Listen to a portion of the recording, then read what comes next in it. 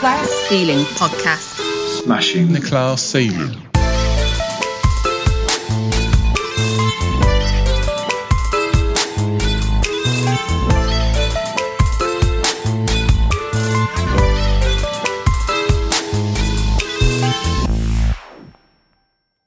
I'm Heather Pasero, career consultant working in careers, employability and student enterprise.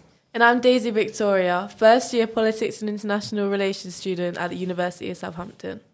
For the very first episode of the Class Ceiling podcast, we interviewed Mark E. Smith, President and Vice Chancellor of our University of Southampton.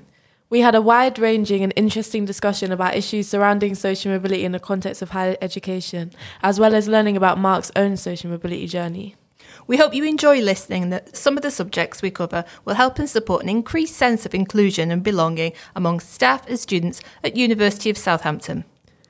Please sit back and enjoy the very first episode of the Class Ceiling podcast.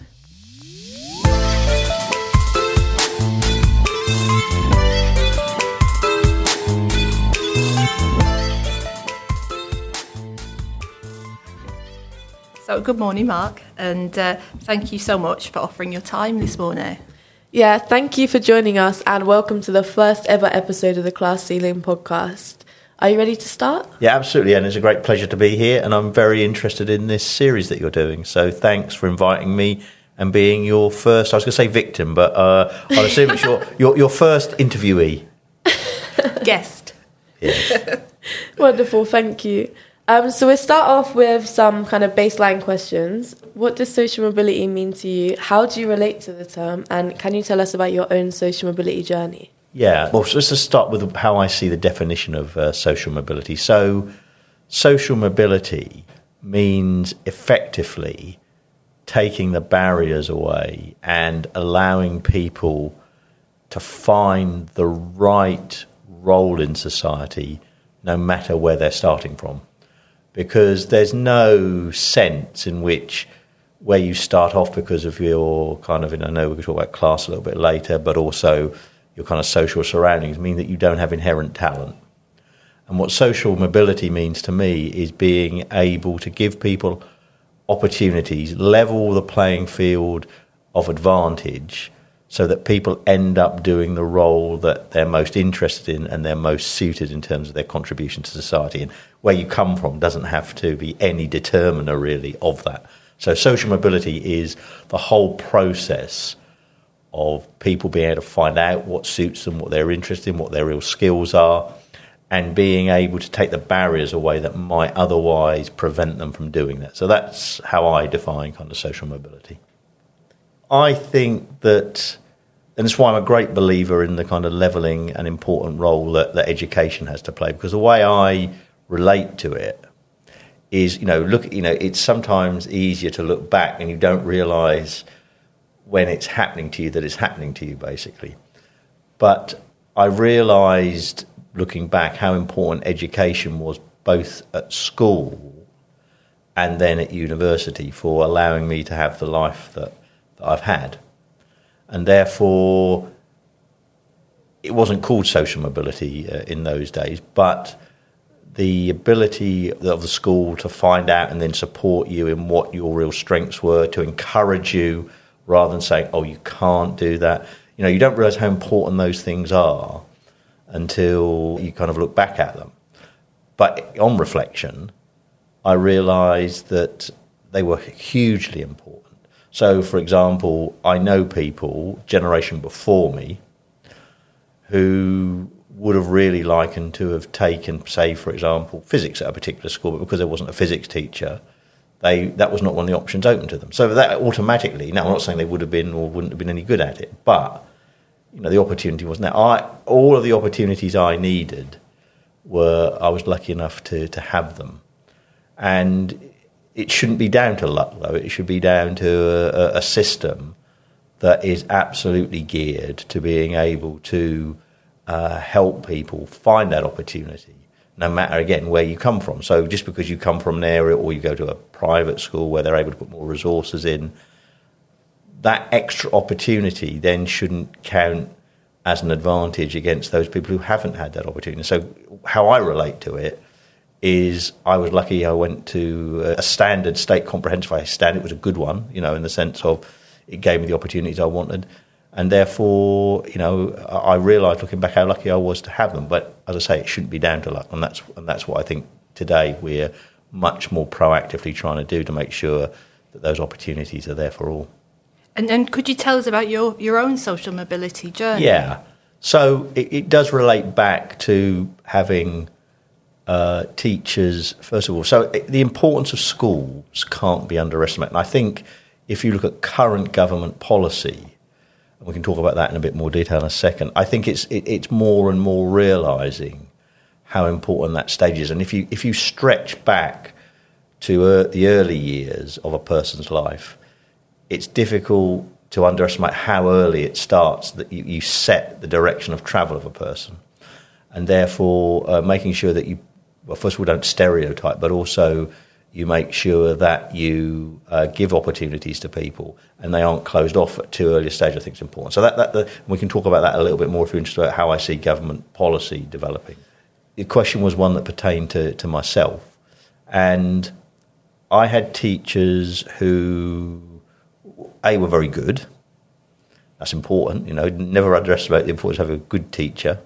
And what I mean by good is they were interested in their discipline. They weren't doing it just as a job. They actually conveyed that kind of enjoyment and love for a discipline.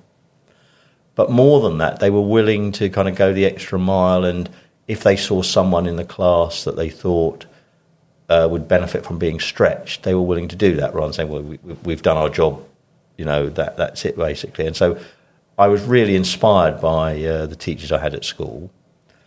And I also have to say that where I wanted to go in terms of career at the early stages was also very much shaped by, actually, you have to say, television. And there used to be there still is actually, something called the Royal Institution Lectures, which occur every Christmas, the Royal Institution Christmas Lectures, which used to be televised. They used to be, and I remember sitting them, I was always fascinated in physical science, so, I had the inherent interest. But then you used to get these Royal Institution Lectures at Christmas, and I thought, I really want to be like them. So that kind of set the direction of travel. Now, one thing looking back on that, of course, is, if I think about it, and probably still true to, it'll be less true, but still true to a certain extent, of course, they were people who I could see were probably like me. They were white guys, basically. And I think, looking back on it, of course, I wasn't thinking in these terms in those days, but looking back on it, I can understand all this thing about role models, because when I didn't know what they were like as people or anything like that, I didn't know how good they were or anything, but they did look like me, basically. So I thought, well, I could do that at a very superficial level. But that kind of direction of travel about how you identify with people and you see yourself, at least some characteristics in that person, I think does set a direction of travel. So I think we're much more alive to that today, though. I think we realise that these role models are hugely important. And then the final step at the early stage of my career was getting a place at Cambridge. So that clearly was very important in terms of what it allowed me then to do. Again, didn't really think about it. The reason I went to Cambridge is very straightforward. One is I wanted to go to the best university I could for my discipline, which was physics, and there was no doubt Cambridge was that. And also it was also the closest university to where I was brought up. So I wasn't that adventurous at that part of my life. So, it was only 30, 35 miles away from where I was brought up. Looking back, that was hugely important for perhaps some straightforward and then less straightforward reasons. The straightforward reason was it certainly gave me an absolutely first-class grounding in my discipline. I wanted to know about physics. It certainly taught me physics. But also it taught me several other skills as well, like resilience, because it was a pretty tough regime. They set you pretty exacting standards. And it was the first time really ever that I'd been really tested, in the sense of something that I found really challenging to do. And at the time I thought, this is pretty hard.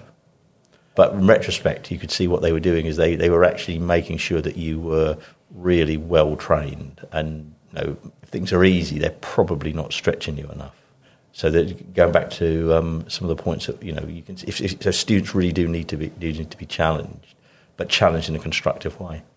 So that was really important, that broadening the kind of skills, and I would use the word resilience.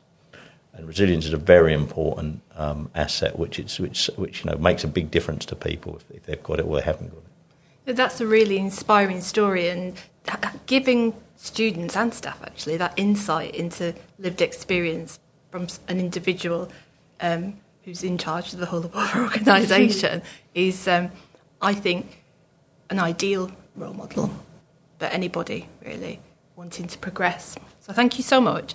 I'm going to move on to the next question now, and I think it leads into what you were talking about beautifully. Do you think there's a dominant culture in higher education? And I'd be interested to know, having gone to Cambridge, whether you think that, and do you think our class system, the British class system, influences this?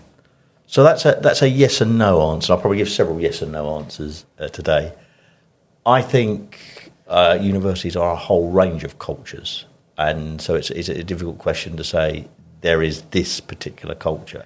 And because of the nature, it's a very varied organisation, so it's definitely not monocultural. And what I mean by being a varied organisation, if you were asking the same thing of a humanities discipline, what's the culture like, to someone from an engineering discipline, from someone who comes from a professional service background, I think you would get probably different answers. So I think the first thing to say is there is a whole mixture of cultures. Then the question comes is should the culture be? And the key thing around what the culture should be, and this is, and I don't want to, there is a danger that I'll kind of sound a bit too rose-tinted in what I'm going to say next, but I believe it's what it should be, and I believe to a certain extent it is, which is it should be a meritocracy.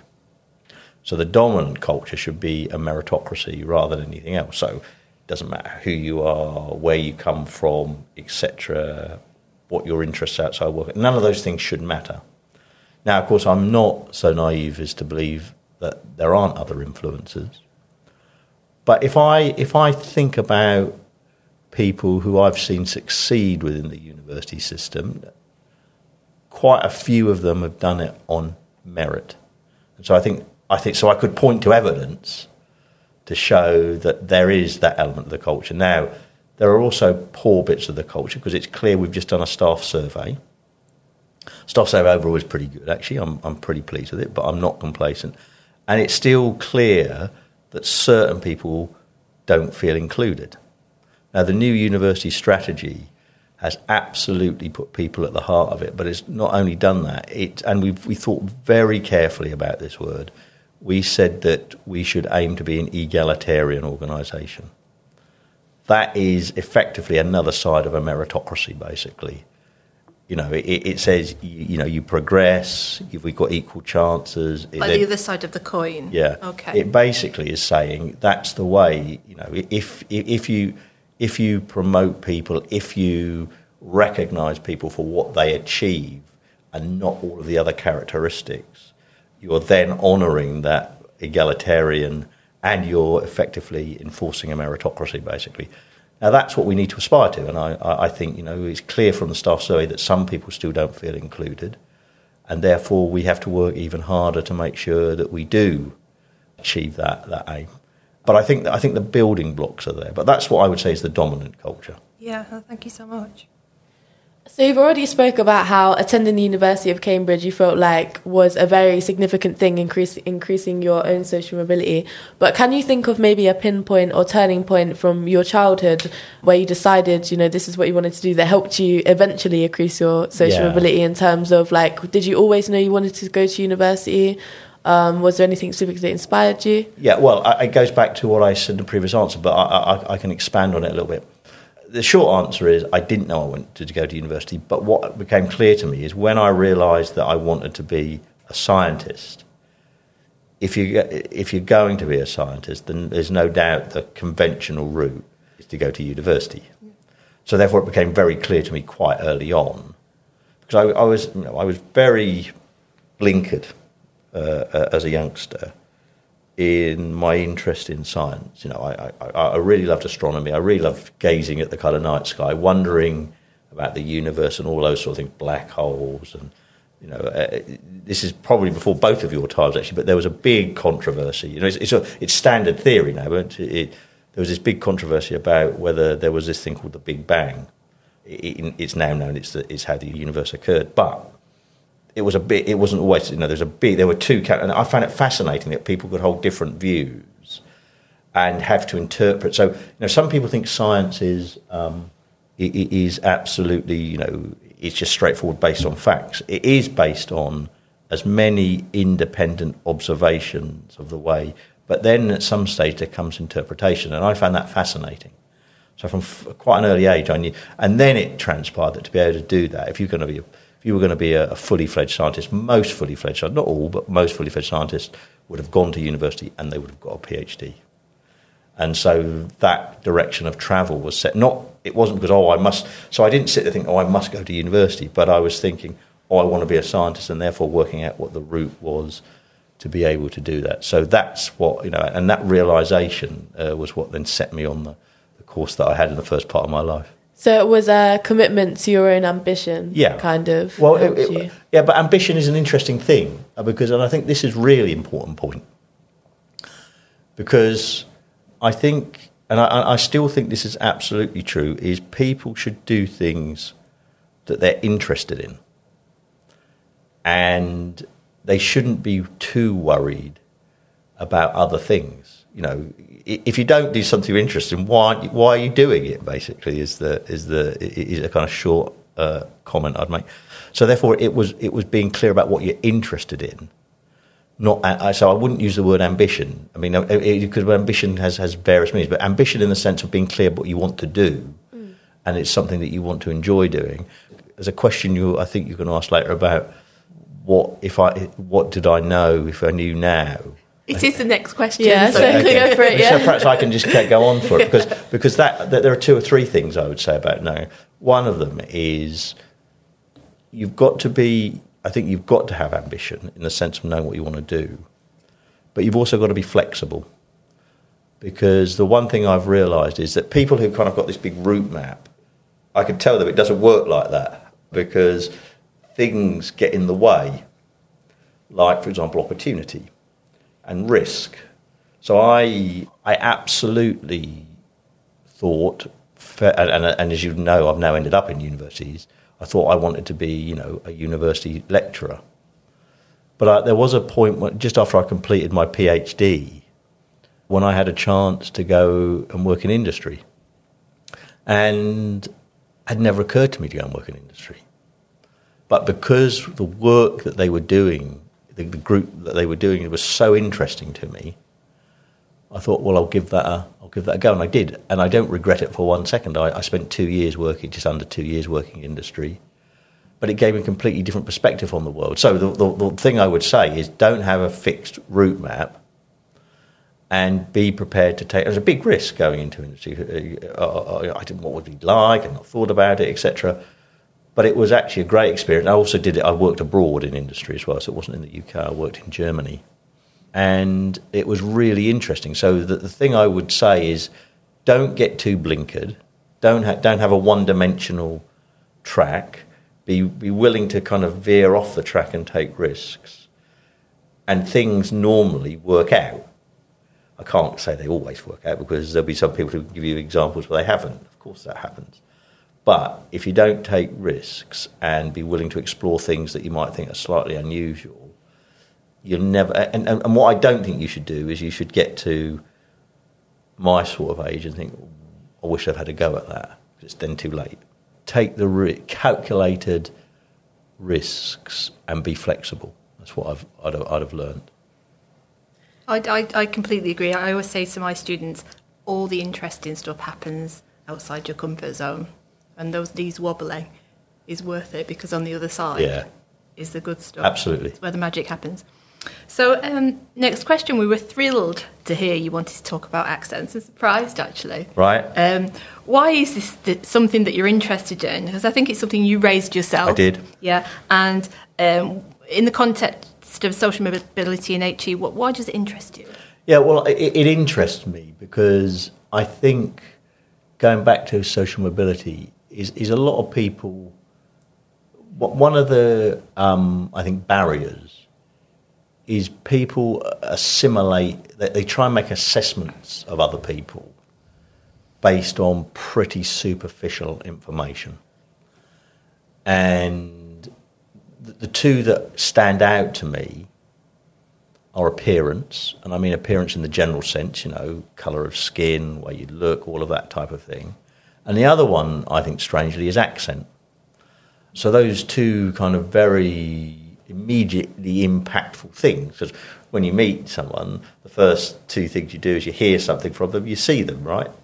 So it's understandable why it happens. But what I think is then people too rapidly translate those cues, those pieces of superficial information, into making assumptions about those people. And that, I think, is a lot of the source of the problems we have in all of these things about inclusion. And that, I think, is too many people make too many assumptions early on rather than knowing what are they like, what can they do. All these other things are irrelevant, basically, to a first-order extent. And therefore, and I think accent really interests me because I came from a rural background with my accent's moderated now. It used to be stronger than it was. And I could see people making assumptions about what that meant. Why should someone with an accent like that be interested in science? Why not, is the answer, basically, because it's not a kind of typical middle-of-the-road accepted accent. It's like I know, and again, we're going back to the cues that are sent out.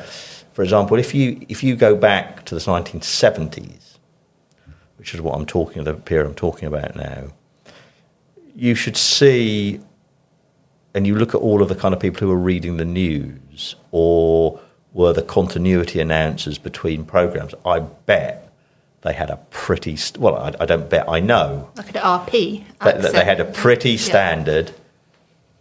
accepted accent, basically. You hear it now, of course, they're encouraging much more of that. So, and that should be the way it is, because it goes back to this meritocracy argument, you shouldn't... But I think the reason I'm really interested, I think accent is one of the things that kind of typecasts people as to how people assess them and then what they expect from them. And it's totally wrong, because you've just got to... They're just mechanisms for communicating. They're nothing more than that, basically. They're not there. They're not any inherent indication of the quality, the ability, or anything. But people sometimes use them as proxies for that, and that's why I find it really interesting. Well, thank you so much for that. We've talked a lot about accents in our social mobility network and with each other on this project, and I know I completely resonate with that kind of 5 minutes when I start a lecture and wait for everyone to just... oh, okay, and absorb it, and then we can move on. Yes. Yeah. I'm sure you relate to that too. Yeah, absolutely. Okay. So our next question is, how important is access to lived experience in getting buy-in for a cultural shift? What do you mean by getting the lived experience? This, I suppose, kind of your voice saying, I have an accent, people judge me, I went to a comprehensive school, this is my journey. And like those people... So I think it's important to realise that more people now are being able to kind of break away from the type of course they might have expected to have followed. So that there shouldn't be anything that says if you start over here, there's only one place, or there's only a limited number of places you can end up. And I think that's... And the more we get people with different journeys going to different places in terms of careers, roles, jobs, that type of thing, I think there's more. There'll be more examples. People say, you know what, I can do that. So it goes back to what I said in one of the previous answers, which is when I was saying, I really am interested in what those people are doing, these kind of professors who are giving these Christmas lectures. But as I was saying, I was recognising, again in a superficial way, people that kind of look like me. Now, one of the things I think that's really important is that there are more examples of more people from different backgrounds of different types doing a whole range of roles. And then people say, you know what, there's no reason I can't do that. So I think it's absolutely crucial that more and more of that happens. Is it important for our universities to work with their local communities in order to widen participation? Yeah, so I think this is a key question because it goes back. I mentioned a few answers ago about government policy, so perhaps this might be the right time to explore that because I think the answer will come out of that. I think it's the right thing to do anyway. That's the first thing to say, and I can explain why. Because universities have changed the way they've looked at their role in the local community, I would say, over the last 20 years.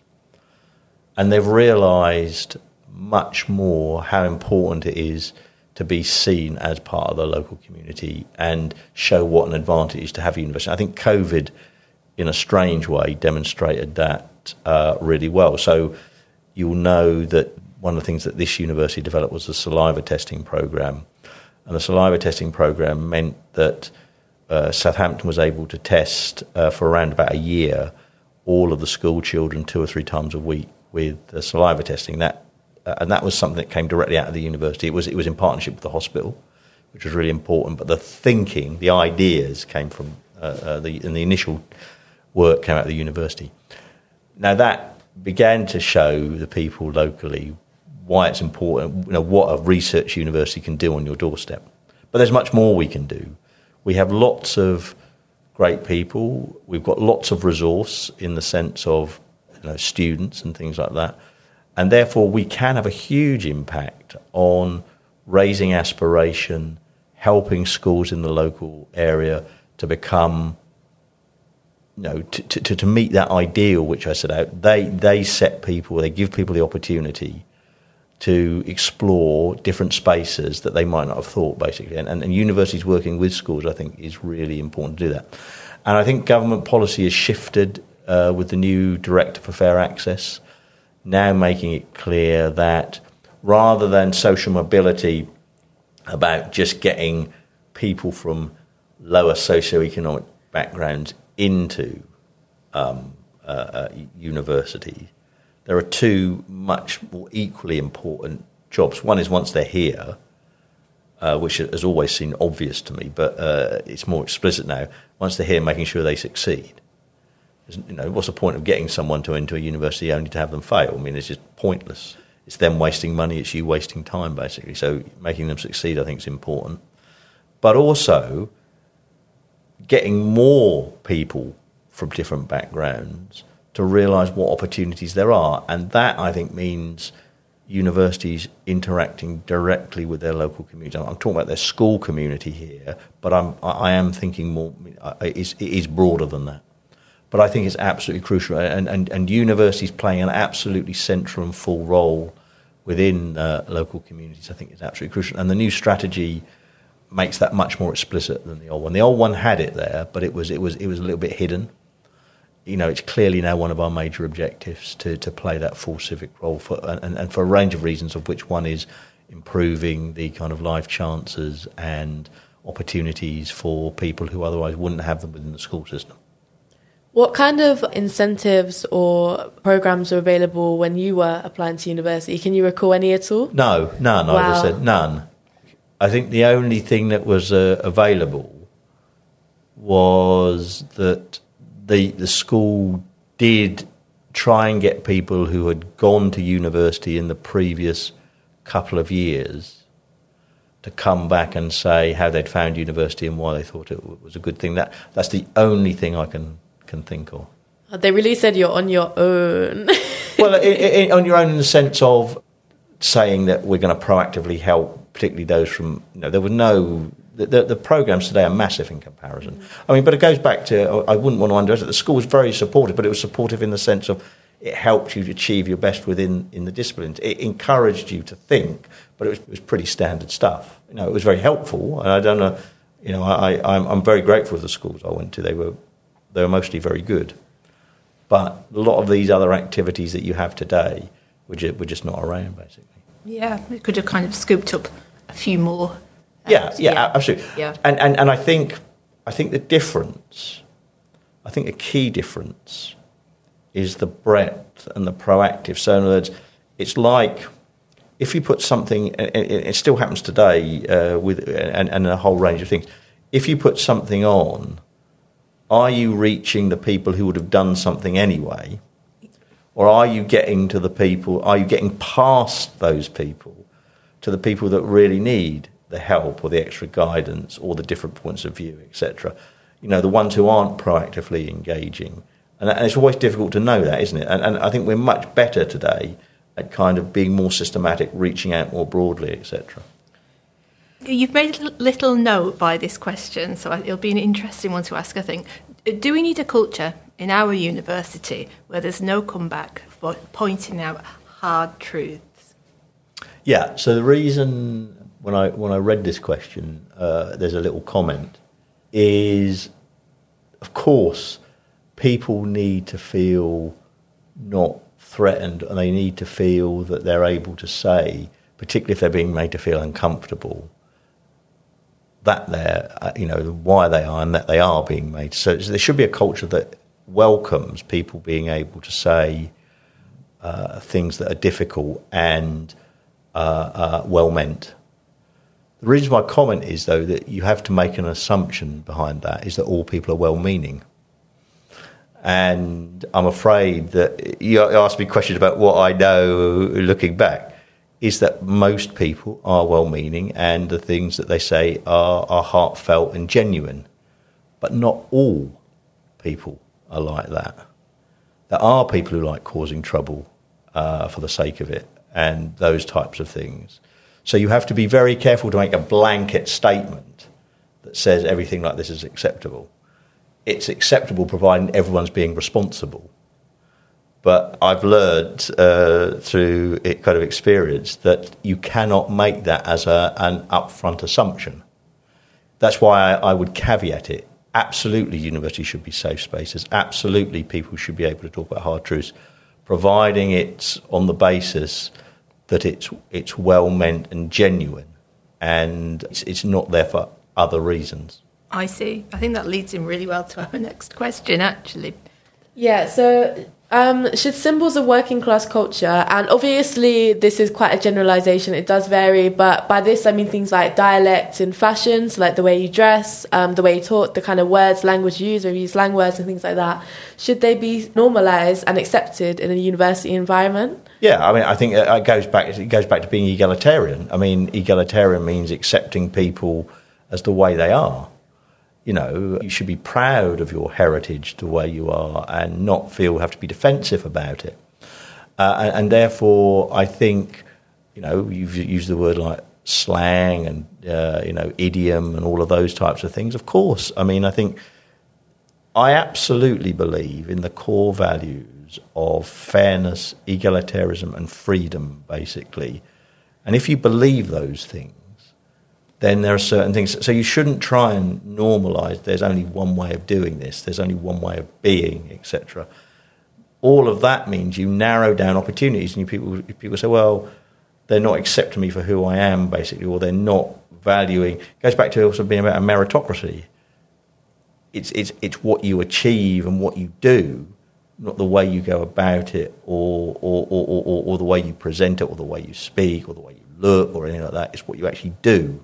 And I think the answer is hopefully that people and I think one of the absolute things that's clear to me about diversity in its broader sense, and this conversation is, I'm very pleased, is construing it in its broadest sense, is really the evidence points to when you take people from different backgrounds, different perspectives, and you have an open debate in a respectful and collegial way, you tend to end up with better decisions and better thought processes, basically. Because why should the way that one particular group of people or one person looking at something necessarily be the right way for an organisation to go?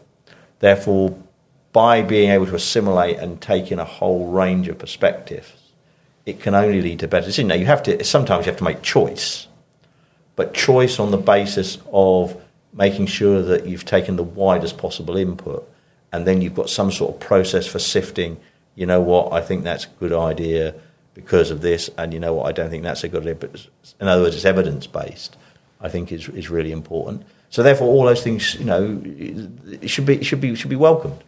Yeah, I definitely agree with that. I think the way someone talks or the words they used to say, unless it's obviously like swear words or something like sure. Yeah. That's why I said respectful. Yeah, respectful. Yeah. I think it's completely irrelevant to the point they're making. I also think it's the same thing for how someone's dressed, like especially because for me and my own experience at university, like I have actually experienced classism. Like I was quite optimistic. I thought, it's supposed to be meritocratic, it'll be okay. For me, it's been from other students kind of like policing my language, not in terms of like me swearing, but like if I've used kind of like abbreviations is what they are really. Like if I like in a group chat, in a uni group chat for a society non-SUSU affiliated, just for the record in case anyone's listening, if I said the word fam or ting, they've kind of like corrected me to like the proper English words. They told me I can't talk like that in the society because I can't actually use the word they describe without giving away what society it was. Okay, that's fine. But then also as well, specifically for where I come from, telling me specifically it's sweet of me to admit,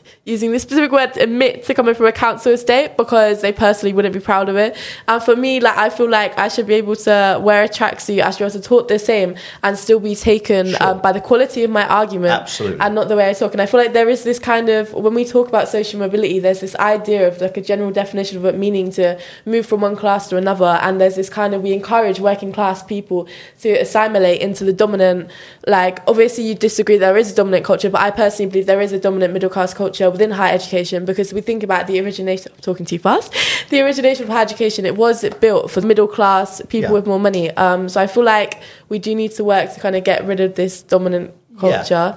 Well, I think the point you're making is a lot of points. The key point there is valid in the sense that it should welcome the quality of the thinking and the argument, not the details of how it's presented, because that's a second order thing. And people, it goes back to one of the questions that we were talking about 15 minutes ago. People make too many judgments on the basis of too superficial set of information, and I think being able to put that to one side is absolutely crucial in this in an organisation like this. I think it's such an, I've got goosebumps and I'm a bit emotional because it's such an important conversation we're having now as three people with regional accents all working or studying at the university and being heard and showing that dominant culture is not the one way to operate. Absolutely. No, absolutely not. No, it's absolutely not. So social class is not yet a protected characteristic under the Equality Act 2010. Do you think it should be? So I thought this was a really interesting question, and I scratched my head. And the conclusion I came to is a very tricky thing to define, and therefore, with a protected characteristic, it needs, and even the protected characteristics have grey edges, have fuzzy edges around them. So I'm kind of going to slightly sidestep your question in the sense of I think it would be very tricky to define it. What criteria would one, you can often say, I understand that person is X or Y class. To be a protected characteristic in law, it needs to be defendable and therefore definable.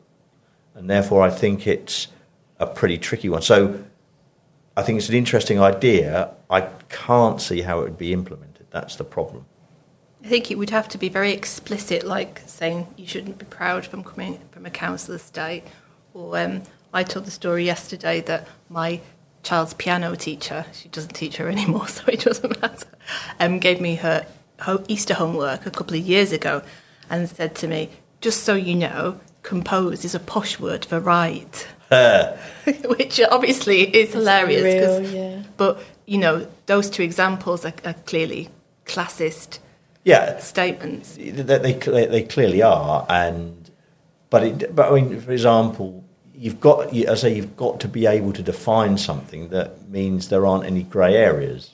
That's the issue I've got with this. Not that there isn't an issue in terms of some of the behaviours that we've been describing in this conversation. But as a protected characteristic, it would be very tricky to define it, I think. Has anyone explored whether it could be defined or not? I think there's a little campaign going on somewhere, actually. But there's lots of campaigns for many ninth or eighth protected characteristics. Right. Yeah. Yeah. I think it's easier to maybe characterise or define the offence than it is the victim. Absolutely, Yeah. absolutely, I agree with that. Yeah, it's easy to understand behaviours or ways people are behaving that use it as a distinction and you shouldn't be using, but that's different from being able to say this person fits into that characteristic, therefore is protected. If you see what I mean, that's the tricky thing. Yeah, absolutely. Okay, so does the issue of class need to be tackled separately, or can it fit into the wider inclusion and diversity? Yeah, so ambitions? that's also an interesting question. So my view would be that each of these areas has specifics that you need to be conscious of. However, the way to deal with it is to say you sweep everything up in it being an environment that people feel included and part of, no matter what the background. So you don't do a special thing for this, you don't do a special thing for that, a special thing for the other.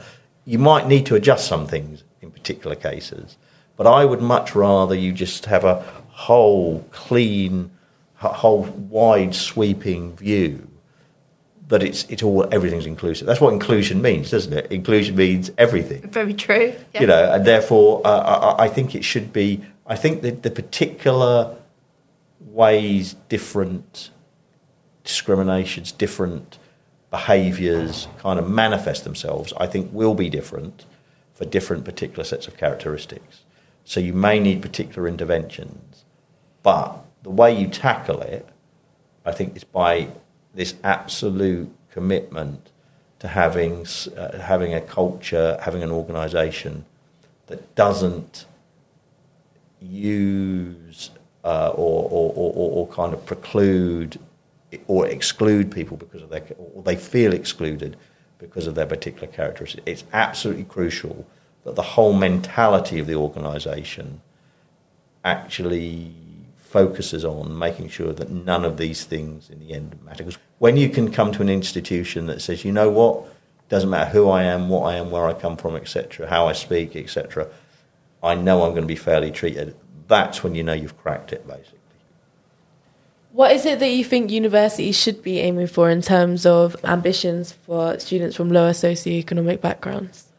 Well, I think it's an interesting question in the sense of if there's this concept which I don't fully, I kind of partially understand, which is term social capital.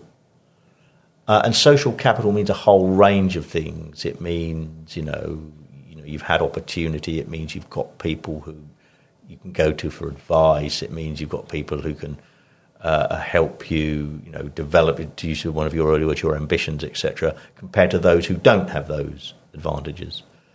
And I think one of the roles of universities is to close that gap. And I think the thing we have to admit, there's only so far we can go because, you'll never take all of the advantages that everyone has out because some of those are beyond your control. But the ones that are within your control, and you see this, and you know that the way people progress into particular professions, the ability, for example, I'll give you a classic example. If you can do an internship, that very much improves your likely outcome at the end of your time at university as to what you go on to do. Many internships are effectively not paid, and therefore that automatically has an excluding effect on some people who feel, well, I've got to go and earn some money for the next academic year so that I can afford to the year and study. Universities should do everything they can to make sure those opportunities are open to as many people as possible so that when people do go into the job market, some of those advantages are narrowed. So I think that's the key thing, is to work with colleagues from different backgrounds, particularly those that do not get some of the more extracurricular, beyond university opportunities to help broaden them, make them more employable, because that, in the end, is what kind of kickstarts people into the next stage of their career. Oh, is it me? Sorry. I'm so very involved in your response then, because as you probably know, I'm a career consultant in the Careers and Employability Service. So how can we foster an environment where it's okay to talk about background, it's okay to make mistakes, and have a shared license to say the wrong things, use of language, presumptions. I think someone said to me, "Oh, is your social mobility network a load of common people?" And I said, "Yeah, it is actually." Because as you said earlier, you can tell the meaning if someone's meaning well or not. Yeah. Yeah. I think actually this question's at the trickier end of the market, actually, because of the kind of sensitivities there are around these sorts of things. Many people, because what would be the most healthy, most productive, would be that people more openly talk about it. We've already talked earlier about people being able to effectively call things out. I think that's right. But people worry about if they say the wrong thing, then it's gonna come back, and so they become ultra careful. And that what that means is you then don't get proper discussions about these issues. So a very careful balance has to be struck here between allowing people to make mistakes, and therefore it goes back to what I talked about being respectful and people. So if someone says something which someone feels is inappropriate, there are two things that they need to do. One is to say, I feel that you said something inappropriate, but they also need to do it in a non-aggressive way, but also do it in a way that explains why from their perspective. I think one of the things this is a slight aside, so forgive me for a second. One of my favourite books of all time is To Kill a Mockingbird by Harper Lee, basically. And there's a line in it.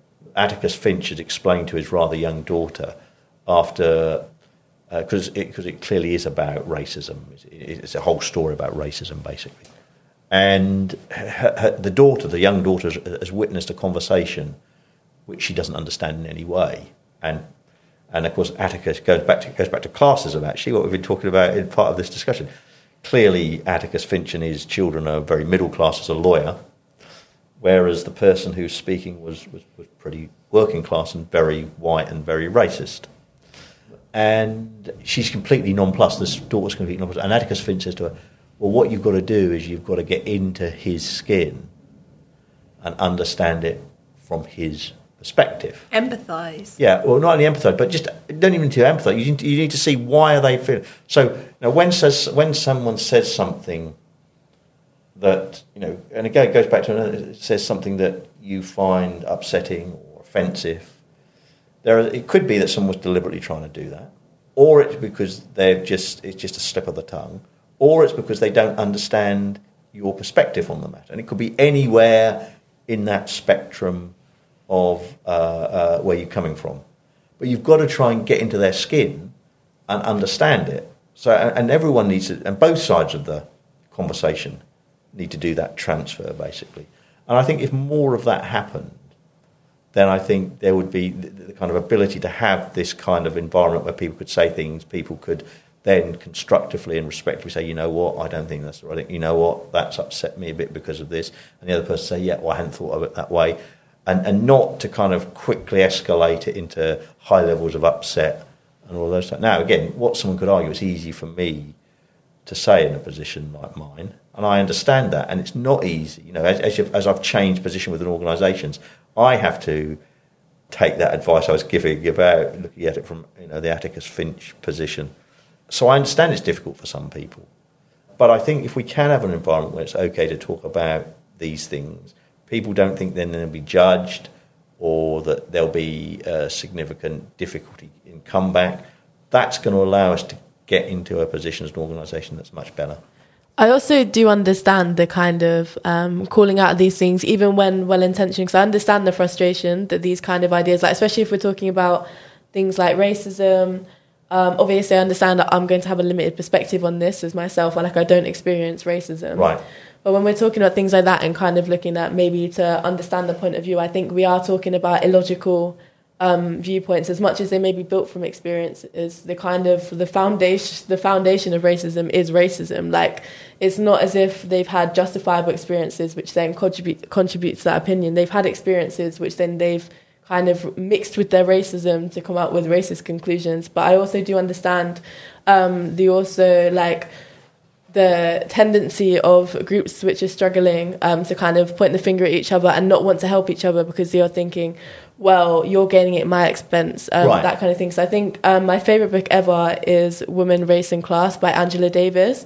And she talks about a lot of the intersections in the civil rights movement in America with the kind of suffragette movement in America, and the kind of intersections, how black men and white women need to understand that they're both the oppressor and they're both the oppressor, and they need to work together to kind of do this. So I do understand that, but I also do think it also, in my opinion anyway, it also still isn't okay to like just say something that's outwardly racist or outwardly classist, because by that point it's not just something you're thinking, it's something you're sharing and something you're trying to enforce upon other people. But that's and it can become something you're living, because when it's persistent it can be very wearing. Yeah, absolutely. Yeah. And that's why I think everyone goes back to this point. That's why it needs to be pointed out, and that's why I said there was a spectrum of where people coming from. Some, it's deliberate.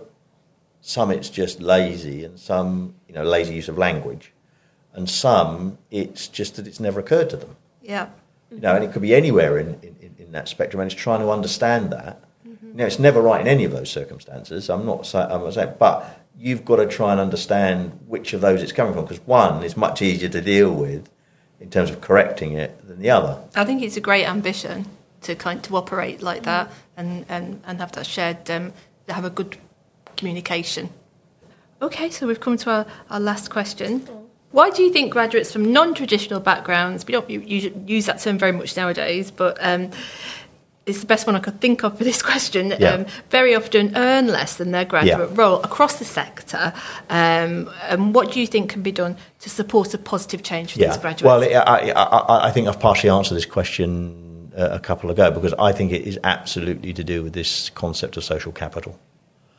I think it's and social capital is a very broadly conceived idea, but it means things like the opportunities you've had, the connections you've got. It means almost the confidence that you have that builds on this. There's a whole range of factors that go into it, and I think that's what. So people come from as you use your word, a non-traditional background, will have less of those advantages, and therefore it translates into the lower ambition to start with, or it translates into not knowing whether. So I said in answer to quite an early question that if I think about my career, it's been about opportunities that have come up.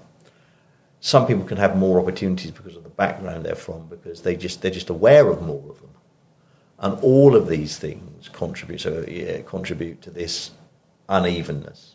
And it's those that there's some of those we'll never be able to change. The fact that you've got family connections that hear about an opportunity because your family move in those type of circles. There's nothing we can do. We can do about that. But what we can do is we can try and bring more opportunities, make more of them visible. We can make more internships by saying it isn't a choice between you having to go and earn some money here to be able to do a further a later year, or so there's lots of things we can do. And I think it's all of those reasons about this whole concept. I'm very interested in this concept of social capital. Yeah, actually, my project, My Generation Career Coaching Programme, focuses on building social capital of those who were the first member of their family to go to university, or if they don't know, if the first member of the family to go to university, which you could presume they haven't got all the advantages if they don't know. Yeah. And we've kind of focused on, particularly on gaining access to employers who are looking for students on a social mobility journey, which is a great new thing, I think. Yeah, good. But I think that's our questions finished for today. Yeah, thank you so much. You've been really insightful. Well, it was a very interesting conversation, so I hope there are some things in there that are of interest to you and your listeners. And it was a pleasure to come along today, so thank you for the opportunity. Thank you, Mark. Thank you so much. Yeah, great.